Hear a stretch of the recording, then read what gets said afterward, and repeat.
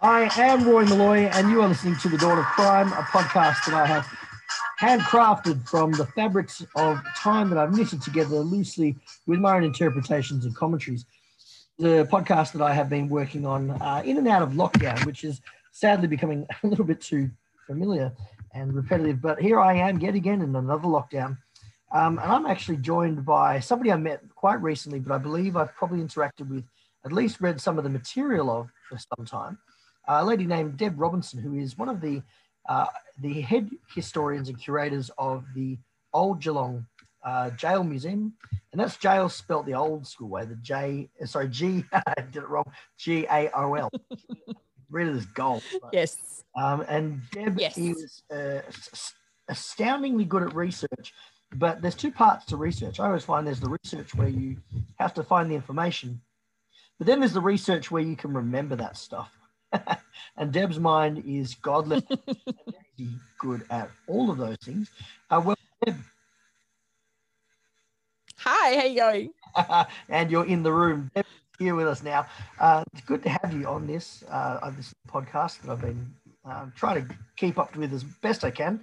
But here we are in another episode. And this episode is going to be talking about one of two of the hardest nuts I've cracked.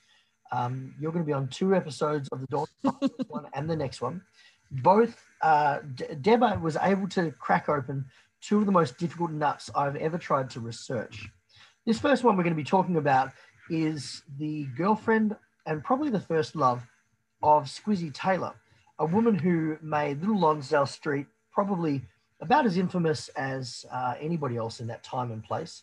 She was a very colourful character, not afraid of standing out in a crowd. Dolly Gray. Now, in my research and in the preparation for the book Squiz biography, I was looking for Dolly for years. And when I say looking for Dolly, it's not that she doesn't stand out in the newspapers. What was your experience with finding Dolly early in your research career, Deb? Yeah, it's similar, and it's like a lot of these ones, dealing with ones that are on the wrong side of the law. Of course, they don't always tell newspapers or the public sources that we use then to find them later on the exact truth sometimes. So it becomes extremely difficult to find them, especially when they're using a variety of names as well. So it's a matter of trying to track down each of those individual names, not just one person. When do you believe what was it that made you think, I don't believe her real name is Dolly Gray? I think I always knew that Dolly was an alias. And it was one of those things that, sometimes you get something in your head and I know what I'm like. If I have a particular line that there's just something that's really frustrating me and I just really, really, really want to find this bit, I'll move heaven and earth to try and find that name. And one of the things that I really wanted to find, because it seemed to be the one thing that was missing from a lot of Squizzy Taylor research, was the marriage certificate. So it was one of those things I really wanted to try and locate, to try and confirm some of the details, not only for Dolly, but also for Squizzy as well. So, I have a family history background. You're going. Oh, don't reveal it too quickly. Don't reveal it too quickly. Say, keep going. You have a family background. So I've got a family history background. So I've been researching family history for about 30 plus years now. And that's kind of where I learned how to research. One of the things I noticed that I do now, and even with the work that we do with the museum and also our ghost tours and that at night, is when we're looking for a particular person, and that the rest of the staff have decided that's my superpower now, and that if there's a particular piece of information I really need to find, I tend to be able to hone in on it. And I not only am able to find it, but I know that it's right. And then sometimes it's finding those secondary sources around it to make sure that it is what I think.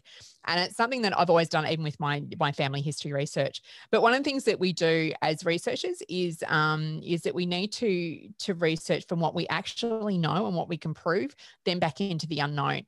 And it's sometimes that moving back into the unknown is a little difficult. I had a case which was my family tree, actually, which is my great-grandfather on one particular side. And it took me 20 years to be able to definitively say where he went, because he disappeared. I had, we had the story of, and it was around the end of World War I, so about 1915, when they had their last child, and then he disappeared and I couldn't find him. And I knew he had to have gone to war and then disappeared from that. But it took me so long to find him. Like I said, it took 20 years. And eventually when I found him, he did go to war, and then he came home. He was sent home medically unfit because about 6 months prior, he was sandwiched between the trucks of a train and was actually in Bairnsdale Hospital for 6 months, flat on his back, completely paralysed. And then he got out of hospital and enlisted and went to war, as you do. Wow. So, yeah. So, and then when he came back, he had disappeared. And the reason I was trying to find him is because the kids all ended up in an orphanage because their mother had died of tuberculosis in a sanitarium up in Amherst. Even though they were from Gippsland, she died in central Victoria in the sanitarium. So that's obviously where they'd sent her to get well. And she passed away. And it meant that the 4 kids actually went into care, into the orphanages. And they were actually separated. So there was 3 girls and 1 boy. And they were actually separated. They actually never saw their brother again. And I was able to find for my great aunt, who was 100 years old at the time, was able to tell her definitively that her brother had actually died during World War II at the Changi camp. But it took me a lot of years to find that. But their father, I actually found, he actually died in the influenza epidemic. So he never went home. And I don't know whether that was something to do with, we know there was a lot of especially people that came home that were medically unfit or didn't participate in the war. We know that in World War I, there was a lot of patriotism and there was a lot of ill feeling sometimes towards people that weren't able to serve. And he ended up way up the top on northern Victoria somewhere, Inglewood, I think it was, he died. And he actually died in the influenza epidemic of 1919. So it ended up being a very, very sad story. But one of the other things I did eventually find out, and I'm still looking for their births, I still can't find their births, but he was a product of a single mother in the 1880s. And I think that's why he was so secretive and why he struggled so much with having a family. That's my thoughts anyway. So so that was one of my brick walls that I had to, my personal brick walls that I had to find. But it's a similar sort of skill set that we do when we're looking for other things. So it's, and it's something that I now apply to all the research we do for whether it's for our tours, whether it's for a new display, whether it's for one of my podcasts I'm doing. I like to know all the ins and outs. And like the last podcast, for instance, I just did, which was the murder at Cherry Tree flat up near Ballarat.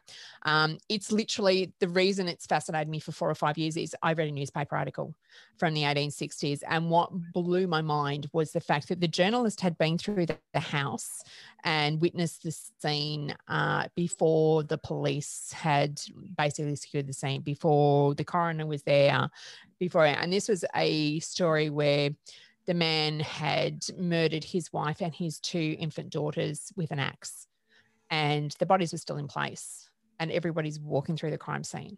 And it's something that blows my mind because it's so different to how we look at things today. But it was up in, just outside. Used photography, is it? Pardon? Is this the case where Fred Piggott uses photography for one of the first times? A lot later one. This particular case was 1864, so it was very, very early. But it's not the first one. One of our guys who was executed at Geelong Jail, a guy by the name of Owen McQueenie, was responsible for the Green Tent murder of Elizabeth Lowe just outside of Meredith at a place called Green Tent in 1858. And it was a similar sort of thing. It was actually, put in the journalistic article in the newspapers, I think it was the Ballarat Star, with how that the journalists had tried to beat the police to the scene because they were coming from Ballarat and the police were coming up from Geelong. And they were trying to get to the scene so that they could actually walk through the scene and document it. And of course, this is a time before radios and TV and all that sort of stuff. So the articles are really, really, really descriptive. Which is what I love. I actually love the little nuances that you find, especially in those really, really early ones. Now, the murder of Elizabeth Lowe, she was actually shot through the eye and fell face first into the fire, where she was found by the Crown Lands manager. She had a 2-month-old infant underneath her when she was found. She'd been feeding the baby at the fire, and this guy walked in and shot her in the head. to steal her jade earrings. And So just to draw he that back was to why I asked that question is the Fred Piggott was one of the terrible 10, one of the first ever plainclothes policemen who was allowed to not run a beat, which is a strange thing to say, but he was given permission to just find crooks as and where. And one of the crooks he was really into finding was Squizzy Taylor. Now, drawing this to what you just really hit the nail on the head is not just how hard it is to find people. And in 1915, your great-grandfather, as you're talking about, spot on timing for what we're talking about now, how hard it is to find him when he wasn't necessarily covering his tracks. Now, when someone like Dolly Gray, who really wanted to cover her tracks, we find very quickly how easy it was. And there's a movie with Matt Damon called The Talented Mr. Ripley. Have you seen it? And he I have. Skillfully manipulates, even much later, what we're talking 50s and 60s, just the lack of instant media. We take it for granted that if you're wanted by one police station in one place of the world, they all know you because there's an internet and we can send a photo instantly. But for someone like Dolly Gray, who wanted at large, having an alias is a wonderful thing. Why the name Dolly Gray? Do you have any bearing on why? I don't know. No, I don't have any theory on that. But I think the other thing to understand too is back in those days, nowadays, we're very used to having to prove our identity, whether it's through licenses, birth certificates, stuff like that, photo IDs, all this sort of stuff that we're surrounded with and is very normal, passcodes, fingerprints, now we're getting up to, facial recognition. You step back 100 odd years and these guys were changing their names without any proof. They just started using a different name. And there wasn't the proof of such as what that particular name was. So it was very easy to, okay, that name's now been tied up into that. So I'm not using that name anymore. I need to find another name. So they don't actually, it takes a lot longer to connect. And even with looking at some of the rap sheets of these guys, you'll see all of their charges and it's like this one was under this name and this one was this name and this one was this name. And some of them were quite creative with how they came up with their names. And I've got no idea where Dolly Gray came from. Let me play you this song. And because it is completely different to what her real name was. All right, let me play you this song. Tell me what you think of this.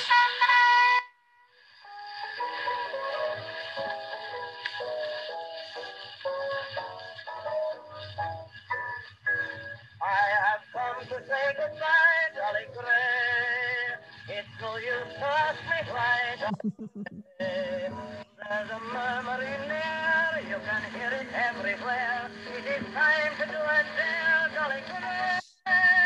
Don't you hear the clap of feet, Dolly Gray? Now, when we get up to the chorus, I reckon you'll recognize it. Dolly Gray is the tramp of soldiers through in their uniforms of blue. I must say goodbye to you, Dolly Gray. Goodbye, Dolly, I must leave you. Though it breaks my heart to go. Something I am needed at the front. Now, what?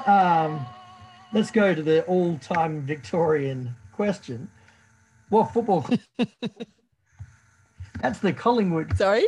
Good old Collingwood. Now there you go. I'm a Geelong girl, so. Of course. Well, even the Geelong theme song is also World War I March associated. Yes. Yes.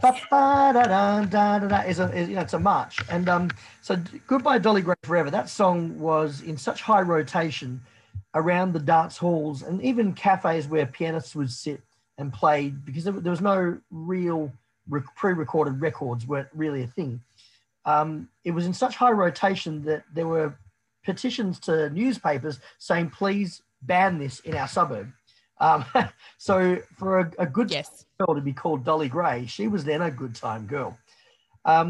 We come across Dolly much earlier, but I couldn't find it. Now, this brings me to the reason Deb is here in the first place and blew my mind, because I just went to the Geelong Prison Museum to do two things, to meet Deb and to take some of my books, which are there on sale at the moment. And we were just literally talking about every other crook who's ever set foot in that jail, and Dolly Gray wasn't one of them. Squizzy Taylor wasn't one of them. And I said, I've never been able to crack the nut of who Dolly Gray was. Now, the closest I've gotten, searching one of her earliest appearances in newspapers, you really don't see Dolly Gray until she meets Squizzy Taylor. And she are in Bendigo around the time of the Bendigo races. And I think off the top of my memory, it's 1912. And there's a printing press. Yeah, I think so. Yeah, ironically, this printing press has leased a property which was once where the City Watch House had been. So that's the building, and Squizzy knows it pretty well because he's been in it. And a number of times. Yeah, and he knows that. Now, Bendigo is a place that Squizzy really grew up with. We think about Squizzy Taylor and Fitzroy, but the Squizzy Taylor story is a very Bendigo story. He goes to a lot of country, and he's a very country boy. And he knows this building. He knows it very well. And he knows that now there is a safe inside it. They never quite pinned Squizzy for it, but the safe is blown up. There's stuff everywhere. And we first hear about Dolly Gray at that time. And in those newspapers, only one of them that I ever found, there were dozens and dozens of newspapers really replicating the same stories, but one of them, the judge says, "You were here once before, Miss Gray, and your last name was Haynes." And that's the closest I got. And I got a fellow who I really admire called Chris McConville. And Dr. Chris, I was instant to message him, hey, look what I found. I was beside myself. And he hadn't come across that. So I felt pretty good about it. Now, that was a long time ever since. And I have to say, I've trawled, and trawled is, I can't really do justice to how hard I've looked for a way to prove. Believe me, I know. Yeah, I reckon you would. Could not prove that's not her real name. Now, if you go to Wikipedia, I've got to say also, Wikipedia is a place that I don't place a lot of stock in. No. I've had a stalker called Sean Spencer, who is a very well-known editor on Wikipedia, but he's done two things. He's done everything in his power to reduce the Roy Malloy Wikipedia page to little, and he's also banned me from ever editing any Wikipedia page. He's a lovely. Followed my performances and stalked me and did all the creepy things. For that reason, I went to the Squizzy Taylor Wikipedia page many times, and it says there they were never married. Squizzy and Dolly was. I'm not alone. No one has ever been able, that I'm aware of, has really ever come across a wedding certificate. Possibly because the last name was Haynes, but even in finding that name, I then went straight to birth, deaths, and marriages, and I trawled every Haynes that married anything that looked like a Taylor, couldn't find it. Deb, how'd you do it? I found it a couple of years ago, to be honest. So, and I can't remember exactly what I did, but I think one of the things that I like to do is I like to try and think outside the square a little bit. So, especially when you come to like one of these blocks. I think I'd been looking at that point. I'd been looking at everything with Squizzy from Squizzy's point of view. And I think I started to look at Dolly, and I started to look at the different names, and I can't remember how I came across Charlotte Haynes, but I knew that had come up, throughout the research. So I started. The first part you found? Pardon? Charlotte was the first part of her name that you found? No, I think it was Haynes, and I can't even remember how it came up. And do you know what? Because I think, now correct me if I'm wrong, because I could be completely wrong. Wasn't the first murder Squizzy was accused of? Wasn't that the driver? Wasn't that Haynes? So it was, absolutely. Now that boy was the grandson of the first premier ever of Victoria. Fun. Oh wow, I didn't know that. But I don't believe. I did ask myself that question, but I haven't had a chance to look at it. But I don't believe they are related. No, but I think that's possibly because one of the things I was doing back when I was looking at this, we were doing, I used to do murder tours around Melbourne. And one of the ones that we did, I used to do around Carlton, and then I did one which is sort of the more famous ones, which was sort of around Melbourne. But I think at one point we started, as myself and my cohort that we get up to trouble with, we used to do things like going around to the locations of where things are. So if we found an address in a newspaper article, we'd actually go to the location and have a look.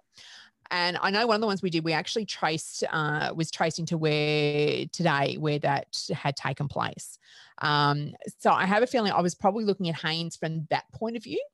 But then something else came up, and I'm a good one with Trove. Anyone who's ever looked at Trove know that you get sort of those 2 or 3 lines with to do with the search terms that you're looking at. And I'm pretty good at flicking quickly through it and going, oh, hang on, let's have a look at this. And I think that's probably one of what I did with how I found the Haynes name.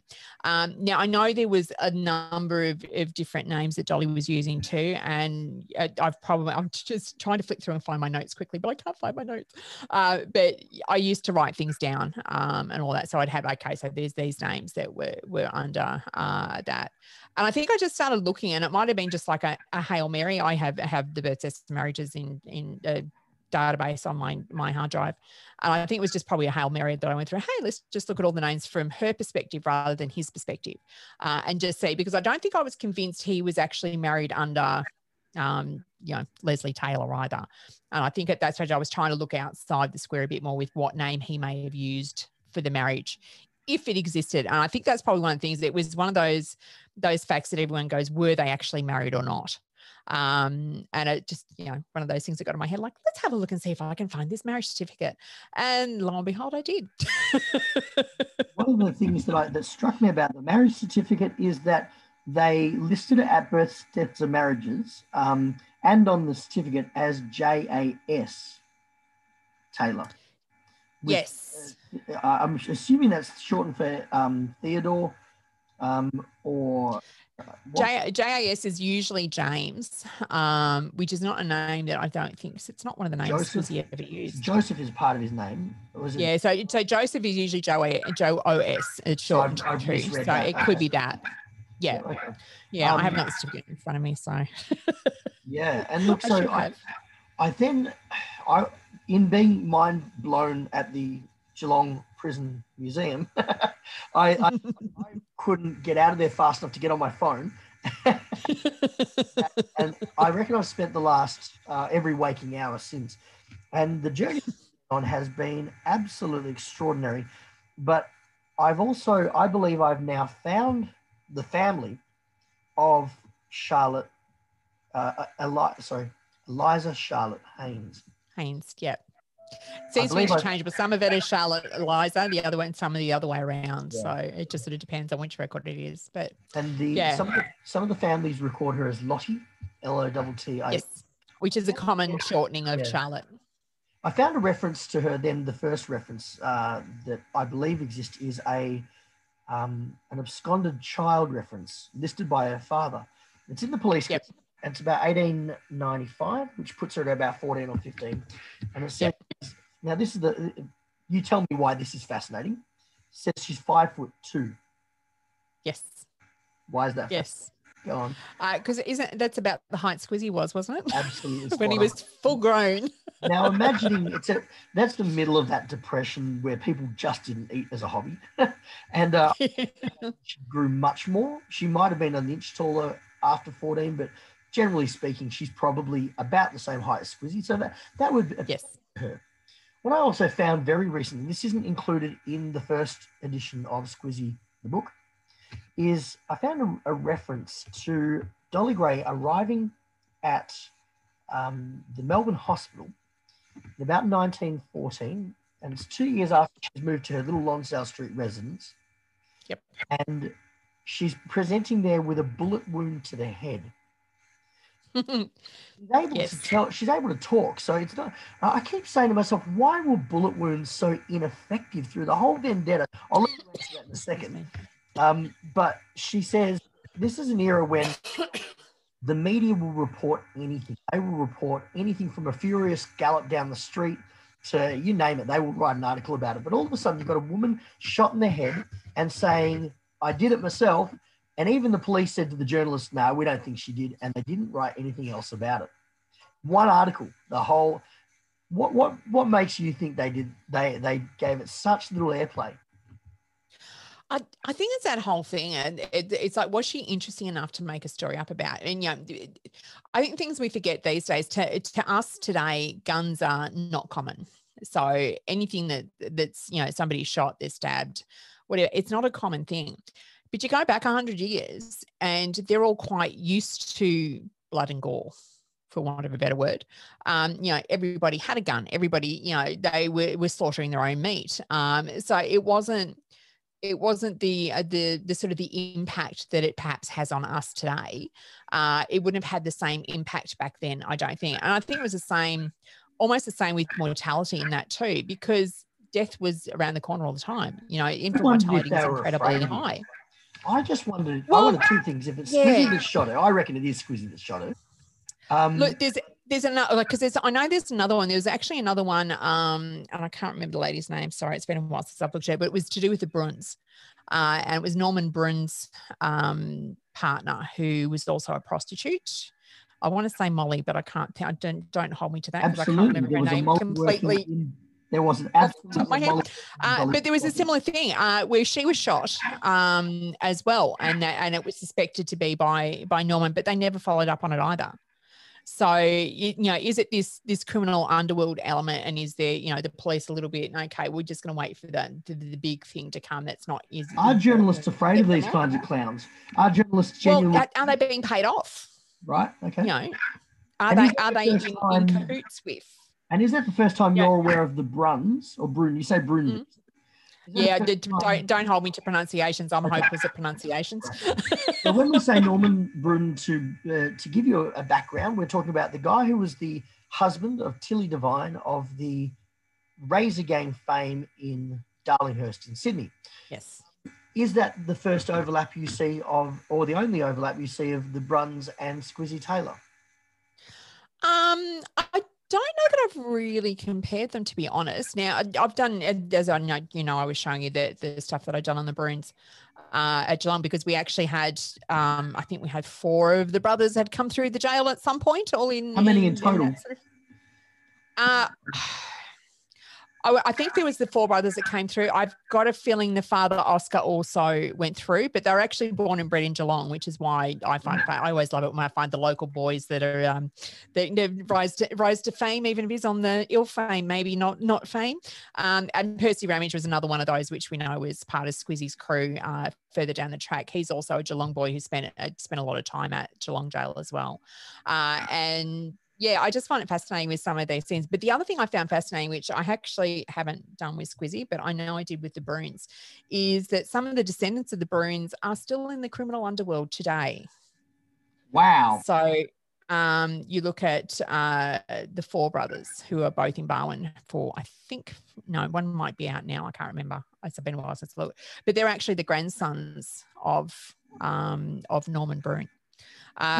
So there's actually that, and they're not the only ones. I can't remember the other family. There's 2 or 3 families I'd looked at, and because I like doing family history research, and I'd actually traced the families, and there is a number of connections with sort of today level underworld, for want of a better word, back to that 1920s generation of perhaps being related to, and even earlier than that.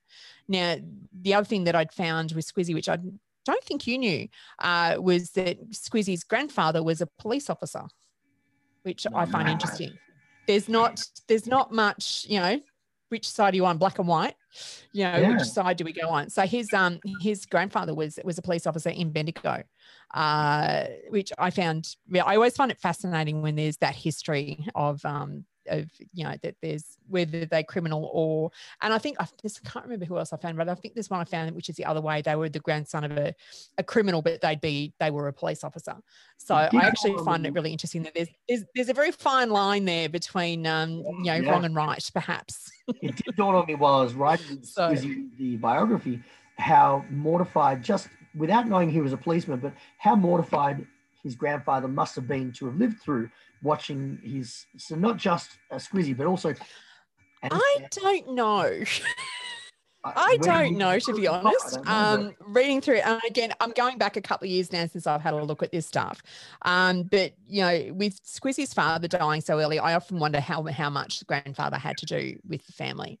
But some of the reports that Squizzy's grandfather, who was, I'm just trying to remember his name, I think it was Isaiah Taylor, he was there's a really fine line there sometimes between Absolutely. Well, I have to say that this has been mind-blowing exercise for me, and I can't tell you how long and hard I looked for the Dolly Gray link. But we have another podcast coming up with Deb in it. We're going to be talking about another crook that I have looked long and hard for. But at this point, I'm going to thank Deb for coming my way and having a chat on this podcast. I'm not sure if you're still there, Deb. Yep, cool. So Yes, I have to say, we had a little bit of an interruption there, and I'm not sure what you will be listening to. It jumped around, dropped my device that was giving me the internet, and it turned the internet off. So now we're back, and we are now. And so this is the last part of that interview with Robinson. Now, Deb, I've got to say also, I was blown away by how amazing the old Geelong Prison Museum is. It is, as a museum, it's spectacular, but it's also got that real earthiness that a lot of attractions seem to lose very quickly.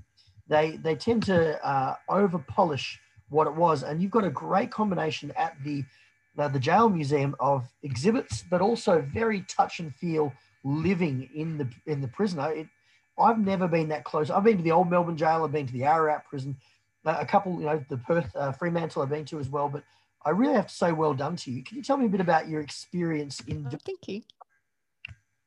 Yeah, so, well, the jail itself, just to give people a bit of background if they don't know about the Geelong jail, it's one of the 12 colonial prisons that was built in Victoria based on the Pentonville system, which was a system that was more about punishment rather than reformation of prisoners. So it was silence, it was separation, it was very, very harsh, which is what the early penal days were about. So it opened in 1853, started being built in about 1849.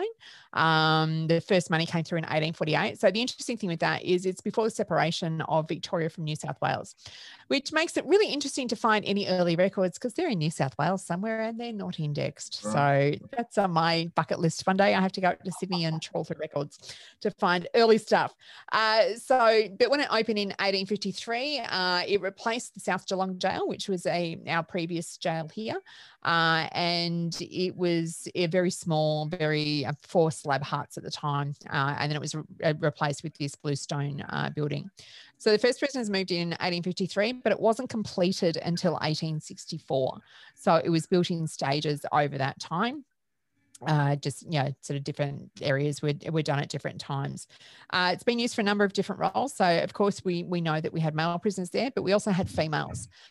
So women prisoners were there up until about 1900 when there was a change in the system, and that after that, all female prisoners went to Melbourne to Pentridge or to the Coburg prison, as they called it. What a lot of people don't realise, that at one point in the 1860s, we actually had a girls' school down one end, and then we still had the male and female prisoners down the other end. Now, if you've ever been to the jail, you know how close, cold and horrible it is. Not the place for young kids, especially young girls aged between 3 and 16. And that's where they were bought, because the orphanages were overflowing with people going to the goldfields and seeking their fortunes. And of course, 1860s, there's no social welfare, so there's no backup system. If you've got no money, you're on the streets. And that's what a lot of these kids were. So there was an 1864 law that was brought in that made it able for the magistrates to be able to charge the children themselves with being neglected, and that was how they were able to be put into the system. So it's actually quite heartbreaking seeing some of the children being brought up before the courts. The youngest prisoner I know that we had at the jail was just 2, and that was a prisoner. We will prisoner do in another, his own right. I think we will do a whole episode just on the jail. I would find that. I can talk for hours about the jail. No, absolutely. And you're on social media. I can talk for hours about anything history. So that's podcast. Sorry? Your own podcast. What's that called? It's called Locked Up with History. So if you want to hear any more about the jail and some of the murder, I'm just starting to get into all the juicy murders I'm doing now. So I've only started earlier this year, so it's sort of a bit of a plaything for me as I physically, it's no secret with me, I have MS, and as I get less able to function mobility wise, I'm sort of at home a bit more, but I have all these thoughts and all my research of 30 odd years, it's all stuck in my head, and people seem to like listening to me for some strange reason. So I could do it all day. I tell you what, I want to thank so you. I've gone into doing a podcast so people can actually listen to me. So it's getting all my stories out in my head. Man, the years of research that have, I don't know how you retain it all, but you're able to just reproduce it so incredible. My family call me the queen of useless information. I can pull, and you know, as you saw the other day with me, I can tend to just go, oh yeah, blah blah blah blah blah blah blah about this one. I've been able to put some of the footage up from our meeting, and that's all I've seen, and that so it's actually been people have seemed to be receiving it really well, which is fantastic. Yeah, so check out Time on YouTube as well. I will let you talk history at me as a perfectly innocent victim another time. And thank you, Deb, for coming by and being part of the podcast. And we'll talk to you another time.